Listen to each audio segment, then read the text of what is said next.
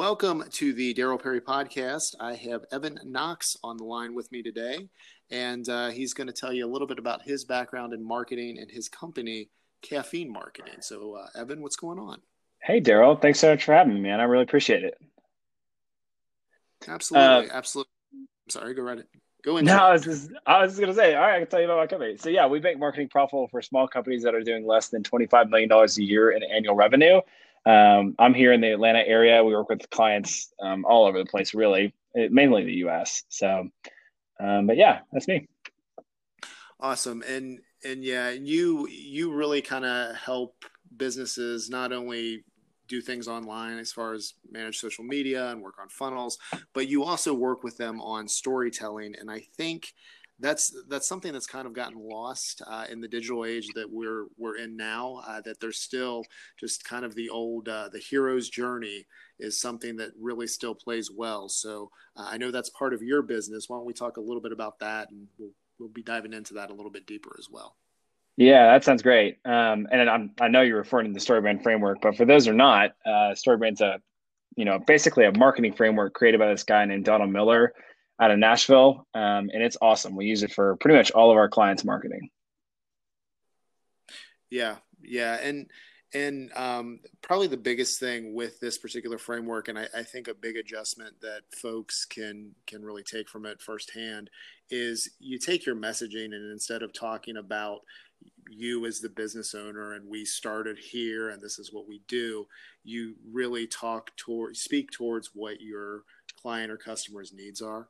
Now, as far as because you've got a lot of content creators that are maybe trying to sell some merchandise online. You've got people trying to build influence on social media. They might have a couple hundred up to a few thousand followers right now.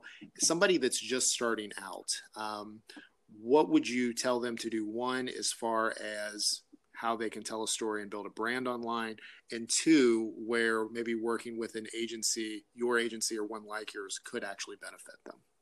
Yeah. So let's start with the how they could grow their audience and how can they actually probably attract the right people for whatever Mm-hmm. product, service, or general following on YouTube, for example. So you mentioned playing the guide and not the hero. That's super critical to your messaging. I think some other stuff that you can do is really to talk about the pain point that you solve. So identifying what it is, what's the external problem that your customers or your potential audience is encountering. So I was talking with a guy, and he is like a fantasy football expert. Like he has his own company around fantasy football, and he solves the problem of what you're not sure, who you should pick in your fantasy football draft. So when people aren't sure what to pick in their fantasy football draft, they see him as the solution to that problem. He's the guy for that. So I think we first have to talk about how can we position ourselves as a solution to people's problems and talk about those problems in a way that they relate to. And they'll also see us as the guide when we identify what is the problem that they're experiencing. The flip side of how an agency like Caffeine might work with, a company or brand, we always start with, and this is, I guess, is a little bit more tactical, but I think it's really helpful for this conversation. In that first intake meeting or that first strategy session, when we're exploring working with a potential client, I always want to know what it is they can afford for their cost per acquisition, because our promise at Caffeine is to make marketing profitable. And if I don't know what a business or a solo entrepreneur, someone who sells online courses, what they can afford for a cost per acquisition, I don't know if our marketing is going to be profitable for them. And so if I'm able to see that they've got $1,000 product and they've got $500 in margin, I know that they can acquire a customer for $500 or less, and they're going to make money. So I think it's really important to know that metric, and that will help you have an intelligent conversation with an agency like Caffeine or someone else. What would be some of the and you're right, everything comes back to what's the cost of a lead and what's the ROI going to be on this. What are some other questions they should ask if they're meeting with an agency for the first time? I think it's really great to know, hey, how have you delivered a return on investment? There are probably two different. Let's categorize these into four different buckets. Mm-hmm. First off, there's qualified and not qualified. I think there are a lot of people who just sell a certain service. Maybe they sell like PPC or they sell SEO. I feel like that's kind of like web agency 1.0 version. And it's not to say that they're not necessarily qualified, but if you're looking to get an overall marketing strategy that's going to deliver your return on investment so that you can scale your company, I'm not sure that's the best solution. And there's people also who are just taking your money. And that's really unfortunate. And it's really hard for the average, business leader out there to understand who is that and who is not that. So I'm not talking necessarily in the qualified, not qualified in that category. What I would like to think is that there's probably two different types of agencies, and it would be really important for you to understand which type you're talking to. And this is not a good versus evil. We are more of a math and strategy type agency. So while everything that we create, I think, looks amazing, it's mainly focused in strategy. So I'm always focused on optimizing the website for conversions, or proving return on investment, or tracking from A to B, so that I could prove to our client, hey, here's how we're making you money. The other side, and this is really has a valid place, is people who can make things that are absolutely beautiful, who are cutting edge design, who are going to make that brand look absolutely just like drop dead gorgeous. So that's not to say that we couldn't do that. We do some branding work, but I think that there's a lot of really beautiful agencies out there, or agencies who create beautiful work, but it may not necessarily be tied to increasing your conversions. So like an example for this is there's an e-commerce client that we have. They had a brand new website, or someone designed a brand new website for them, and it looks beautiful, but their conversions dropped in half versus their old website, which wasn't pretty at all. So, but I would say that they have a really good gift there. And I think the questions that you should ask that agency are, hey, show us examples of your work. So like, what if you're really trying to get a good aesthetic, what is examples of your work? That's going to help you understand, are they going to give you that look and feel that you really want in your brand, which is really important. Or the flip side, you might ask an agency like us, hey, where have you been able to prove a return on investment for people who have hired you to do their marketing, if that makes sense. Yeah, it does. And I also, now you mentioned that the agency has to be able to prove their worth, or the work that they've done. What do you think about, because there's a lot of agencies that say that we do this kind of marketing, we're experts in this, and then when you go and you check and see what they actually, how they present themselves online, it doesn't really add up. And I mean, this seems like such a basic, straightforward thing. And kind of like when you mentioned the SEO specialist, and when you said that to me, I'm thinking, yes, it's 2009 all over again. But it's funny to me, because you'll have somebody that says they're an expert in this, and then you go out and you look and see what they've done. And this, because see, this is another, there's a couple folks that listen to this that are kind of getting into the marketing consulting side hustle side of things. And that, I think, is another thing, is if you're providing that kind of a business, you better make sure that especially if you're specializing in something, you got to be able to deliver on it. But that's another thing for a business as well, or an entrepreneur, whoever's looking at working with an agency, is make sure they pass the eye test as well. You don't have to know all the details, but if somebody is claiming to be an expert on a certain type of platform marketing, because those are out there too. I mean, you've got, like, you're starting to see TikTok specialists out there now. But like, yeah, so like, but if you go out and you see that they don't really deliver on their own brand, I mean, that's something to keep, just to kind of look at as well. Now, you mentioned, we've talked about making the customer the hero and you as kind of the guide. What are some ways that somebody, with types of content that folks could put out to kind of position themselves as a guide? Because I think a lot of times people struggle with that as well. So let's maybe contrast a couple of different examples. If we were talking about, okay, there's a guy on YouTube that I like. His name's Graham Stephan Show. Yeah, Graham Stephan. He's like a finance guy. He's probably around my age. I like his content. He's interested in finance and investing and all that stuff. So, but his stuff is never like, oh, look at me, I'm a multimillionaire. Here's all my cars and here's how much money I'm making. When he does talk about the money that he's making, he's saying, hey, here's the different percentages. If I was starting from the beginning, here's what I might do differently. And he's saying all this like a guide. He's coming in with a perspective of helping somebody else, not necessarily talking about how awesome he is.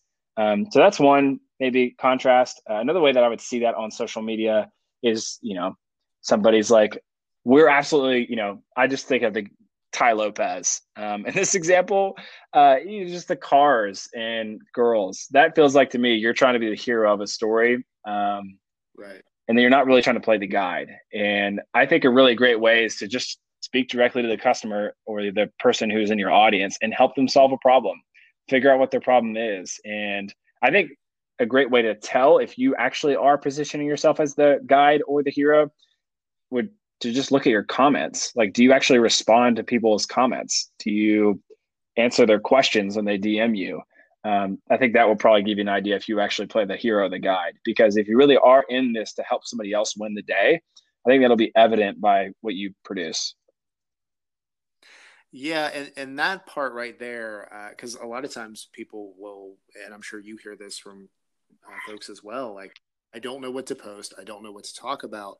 But once you figure out how to position yourself as the guide and make them the hero, then all the responses and replies that you're getting, that's your content. And even if you're only getting a small amount of comments over the course of even a week or a month. Let's say really small. Let's say as a small business, you've posted some stuff on Instagram and you've posted even on your not only your Facebook business page but also on your personal page, which by the way can have some value as Yeah. far as building this authority because if you're oh, I don't want to use a cliche, but let's say that you own a pet store, okay, Sure. and you're just like you're known as for that in the community. Well, if you start posting about different types of dog food or showing pictures of your cats doing tricks or whatever, you're going to get comments, and you can kind of look at that and say, okay, is this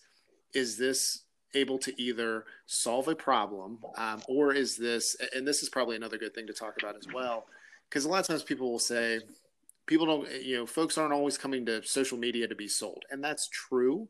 But if you're going to put some of the entertaining content out that isn't always informative or more of a utility, it has to be in line with kind of what you're offering. So if you're a dentist and you're sharing a meme every so often about people that have bad teeth, that makes sense. But that same dentist shouldn't be showing the dog tricks like what the dog trainer.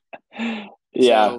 So, and where do you see? I mean, do you see a lot of that stuff too, where maybe people try to get a little too creative or a little too funny, and it kind of turns their audience off? What's interesting is I have a really micro example of what you're just describing, and it comes to mind. I do this thing called Brazilian Jiu Jitsu.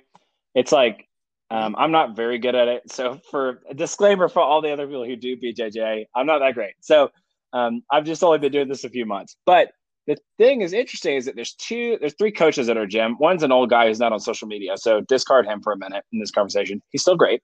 The other two are younger guys. They're, around my age, give or take 5-10 years.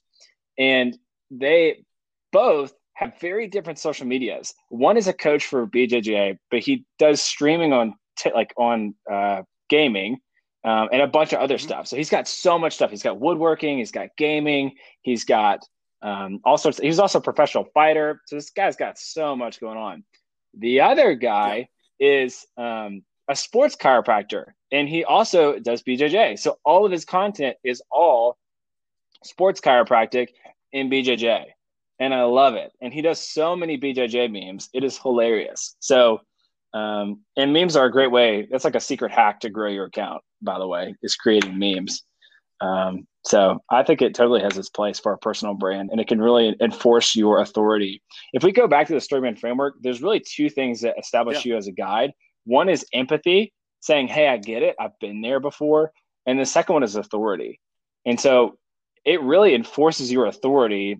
Say you're the pet store owner, you're posting about pets, or you're a dentist and you're posting about dental things. It enforces your authority that you know what you're talking about. Just like the guy who's the coach at the BJJ gym. You know what he's talking about because he's, he cares about health. I want this guy my coach. He's a chiropractor. Yeah. He knows his health, and he also is like a black belt.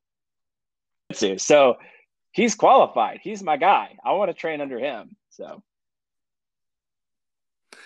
Yeah, and it's the empathy piece, and it's not an either or, because you using the jujitsu as the example. I mean, there definitely could be some people that are intimidated by going there for the first time. So, if they put out some empathetic content, that could also resonate. And I mean, it's and a question I do have for you as far as the memes. I mean, it seems like we're always trying to you kind of have to stay ahead of the curve, and then you have to ride the wave of the stuff that's popular if you can formulate it to your business.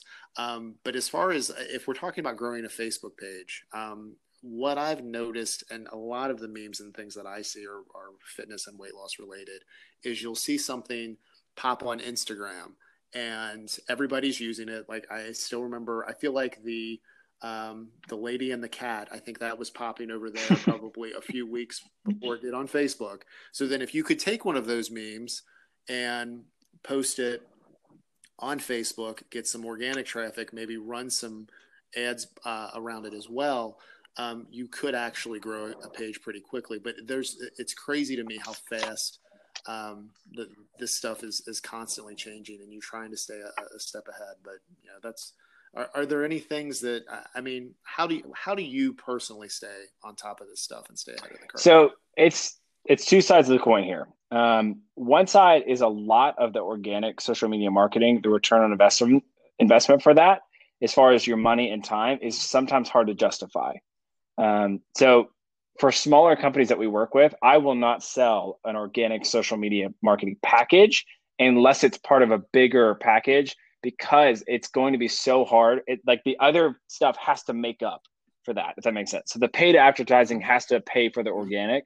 And like I mentioned, I have to deliver on that brand promise. So I won't just do organic social media marketing. Now, if you're a solo creator, it's your own personal page and you're not paying somebody else to do it, it's your time. So now you've got to decide, is this worth your time? And then how do I stay on top of it? A lot of it's reading blogs, blogs or podcasts. Those are both super helpful.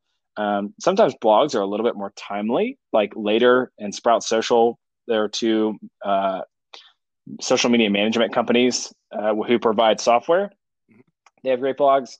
But, for example, what I was researching about TikTok, that one of my team members sent me, is that if you use a brand new, you create your own audio track, sometimes that will do even better if it becomes like really catchy. Or if you do things to do it within the first day or two, and you might be one of the first people to go viral.